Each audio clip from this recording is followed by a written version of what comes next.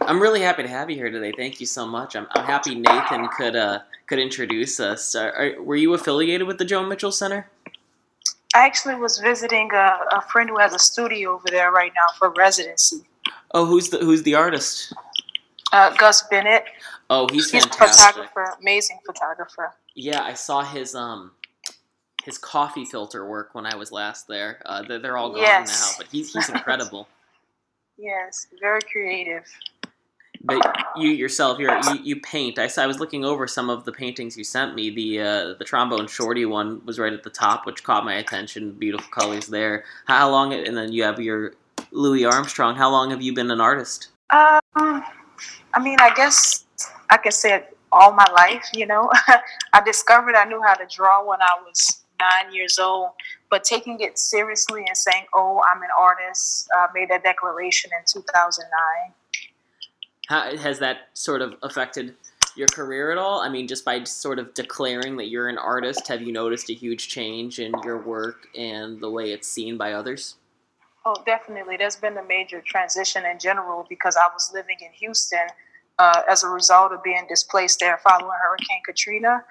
And I was just working differently because of the community that I was in. And when I moved back home, things really began to shape up and take form for me. Like, you see the background and the texture of bright colors that I use within all my paintings.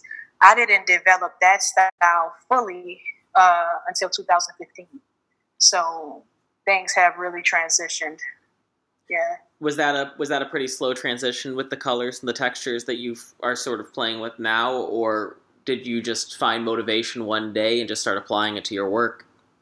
Well, it was a journey, I'd have to say, because I have a mentor in Houston, artist Charles Washington, and he was my mentor in respects to teaching me about packaging my work, presenting my work. Because early on, like when I made that declaration, I was honestly mainly painting either very small, fine details on jewelry or painting large community-based mural works. Like, I was not even painting things on canvas. That was not my practice. But he was just teaching me about the delivery of my work, the presentation of my work. And he did abstract art. And I told him, I said, man, abstract art seems like something that would do well in New Orleans. You should go try it there. And he said, you try it. I'm like, well, I'm not trying it. I don't want to do that. And he would try to teach me abstract. And I'm like, I'm not interested. But then when I got home and I was playing around with some colors, my own personal abstract style, came into play. But I know it's because of him, because otherwise I wouldn't have had interest in it. So do you feel that now that you've declared yourself as an artist, you also have to pay attention to the business side of things, how you package your work, how you find patrons or consumers who are looking to buy it? Do you struggle with the balance at all of the integrity of art and the business side of things, and declaring that this is your primary profession? Oh, definitely. That's a lot of questions in one, really. But Sorry. As far as like the packaging and the presentation, that's always been my standard. Like, he instilled that in me, years ago, and that's, how I exist. But when you talk about the business side of it, that's very important because now I have a storefront. I have a gallery studio space, So I have to maintain that. I have overhead and things like that I didn't have when I was working from my house and only selling in the quarters. And then the balancing part is a challenge because there are so many hats that I have to wear as a business owner, as an artist. Like, I'm sitting here talking to you, but my mind is on this grant that I need to finish writing, because the deadline is at the end of this week. And I have this thing I'm painting for someone. I have a meeting today. So it's a lot of things that I have to take care of as an individual when I'm only one person, but the business requires so much. And when you talk about, like, you want to refer to passion, that can be a conflict because I find myself painting things that I know people are looking for, that I know will sell. And it wasn't until recently that I stepped away from that, as encouraged by Gus Bennett, to paint something outside of the normal New Orleans style, draw them in with the music theme, and start painting things that are really coming from my heart. And he also encouraged me to start taking photographs, which I have. So, yes, it's a challenge to balance all of it. To answer your question, yes, it's hard. Yeah, well, you wear all the hats. I mean, you're not only creating the products that you're going to be selling, which if this were any other industry would be incredible. I mean, could you imagine if Tim Cook was actually making the iPhones himself? You're also the CEO. You're in charge of the vision and the future of the company. You're in charge of all the operations and the marketing. And you've now turned your attentions towards starting your own nonprofit, and you're operating a summer camp, Camp Oya? Oya. Yes. Yes. And you're working with 30 children this summer now to teach them some of these skills, correct? Yeah, so it's an art-based camp, and it's not really teaching kids how to be artists as much as introducing them to different methods and different experiences based in art that they wouldn't usually have. So we'll have art-based activities and things like yoga, gardening, different stuff that kids need to explore. But that is a whole nother part, running a camp, having to complete some things, making sure that people are here, teach the classes, or I have to teach them myself, so making sure the kids have breakfast, lunch, and snack. It's a lot of things. Yes. A lot of details that you need to pay attention to. At this point in time, all the responsibility is falling on you, and it's more than just an art camp. It's just a total experience for the children. I guess what are you ideally hoping for them to walk away with? Just a great experience for the summer, keep them out of trouble, have them learn some new skills, and have a little fun in a safe environment? Yeah, you pretty much answered your own question. That's it. But the program it started in 2016 as like a program. It was called Keepers of the Culture, which emphasized the culture of New Orleans, but from the lens of how the enslaved Africans influenced the culture that we celebrate today. So I went into 2 schools. I went into one charter school, McDonough 28, and I worked with a homeschool. And we did different activities and art based on the culture of New Orleans and the African influence. And then we had a field trip together, and we ended with a final art show. And then I was able to do a summer camp following that the next year or so maybe. And that summer camp was based off of that program that I brought into the schools. And now that summer program built up the momentum for the marketplace and the entrepreneurship that I want to fuse into the program, that I have fused into the program, where at the end the kids had a marketplace. They sold their wares or the things that they created or the products or the services or whatnot. And this year we have Camp Oya, which is an extension of that, just building. And now that's in place. And my overall goal is to, one, get a nonprofit now that I have the format down of what things will really look like. But I'm working on something that is for a separate age group, because I'm really passionate about working with teenagers.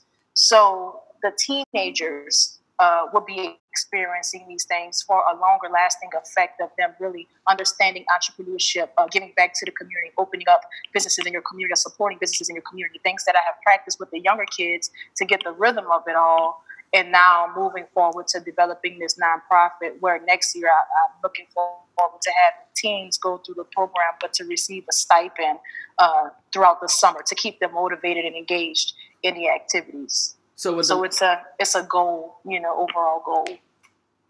And would the nonprofit be the camp itself, or is the camp just a part of the nonprofit? It's a part of the nonprofit. Like that would be the general, the biggest theme of it, the biggest part of it would be the camp. Like they would engage in so much time throughout the summer, but setting up times for us to engage throughout the school year to keep track of them and their growth, and have other experiences where they're not just coming for summer and then I'm just setting them free to the world to figure it out, but keeping in constant contact with them. Looking forward to starting with 9th graders and then building on to have 9th and 10th grade. And then when those kids go to 11, I have 9th, 10th, 11, until it's a full program for all grade levels of a high school. But I'm going to start off with 9th graders because I want to keep relationship with the children. It's not just like a different wave of kids all the time, just doing it just to do it, but to see the progress and the growth of the children based upon the impact of the program. Yeah, you want to follow their journey. Yeah. So what have been some of the biggest obstacles that this program's been facing during its development? Well, one, slowly getting the nonprofit, not really being able to afford it, not having the abundance of financial support that I need, which I know comes with having a nonprofit status, because I've been turned down for simple things such as food for the children. Like last year for the camp, I ended up waking up at 3 o'clock every morning, making meals for 25 plus people every day for 4 weeks throughout the camp, because no one would serve me without a nonprofit, and going through the process of having another nonprofit sponsor me for the food when they, possibly wanted to use it for themselves. People have their own obligations. So the fiscal sponsor thing, wasn't working out either. So that's been the greatest challenge, just making sure that I obtain this nonprofit status so I can have the support that I need to pay people. Because while folks do want to volunteer, people need work, and so employing people in the community to do the work that they really want to do, but they just cannot afford to volunteer it. You can't afford it. You really want to empower the communities that you're helping so that they can turn around and make it their life. Yeah. No, that's... Yeah, because the kids are living here, so why not see faces that are familiar? Why not be able to invite an aunt or cousin or uncle to be a part of it, where it would benefit the whole family, different parts of the children or different parts of the community. Like, it's really important to have funding. Like, that is the biggest thing. And I know in the email you sent me, you brought up food being one of the main aspects of it, just because food insecurity is such a real issue for some of the children who are in the program itself. And getting the funding will then be able to make that more of a daily thing. You're now running a GoFundMe to help raise funds for this coming session or next year's session? For this coming session, which starts in 2.5 weeks. Yeah. Oh, so how much time? That's very soon. How are things going preparing for that? It's not going the way I would want it to go, honestly. I don't have as much money as I really anticipated, which meant I had to cut all of the workers that I had in place to help assist me with the kids, which, I've done this by myself last year. But the goal for this year was to not do it by myself, not rely on myself so much for everything. We're talking from planning the camp in general on paper, starting there, and then planning the field trips, and then going ahead of the field trips, and then being on the field trips, and then being at the camp, and sometimes teaching classes, and running lunch, and running late pickup, and running early drop off, like all of those things, which it seems like I'm going to be back in a similar motion. But I do have a few volunteers who are wanting to come and share some creative things with the kids. So those things are filled. I have one teenager who I'm offering a stipend to be in for certain activities throughout the week, not the whole day. And I have some volunteers who I am looking forward to having on field trips with us. So things are still working out, but the finances are not up to par to pay anyone to be at the camp. So if people if individuals are listening to this and they want to either volunteer their time or their money, where should they go to find out more about this camp? They can go to www.artist,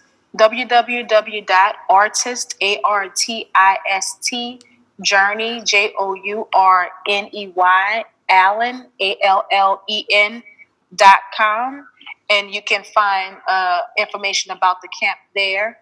My contact information is on the bottom of each page on the website. But for the sake of those who aren't going to the website, I can be reached by phone at 504-400-7224 or by email at artistjourneyallen@gmail.com. And I'll be sure to include all of that in the description so that they can have no issues finding you. artistjourneyallen.com, 504-400-7224, artistjourneyallen@gmail.com. I just want to thank you so much for giving me 15 minutes of your time today. It was an absolute pleasure getting to speak with you. I'm really looking forward to releasing this episode, and I really hope that the camp is a success this summer. I would love to speak with you again during the summer to hear how the program is going.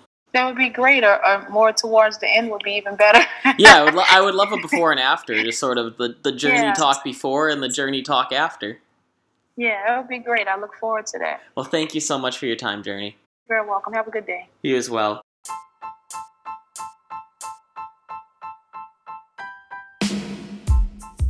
Hey, listeners, just wanted to take a moment and thank you so much for listening to our show. Really, thank you so much. Your support truly means the world. If you like this podcast, please leave us a review. And if you're not already subscribed, you can find us on Anchor, Apple Podcasts, Breaker, CastBox, Google Podcasts, Overcast, Pocket Cast, Radio Public, Spotify, and Stitcher.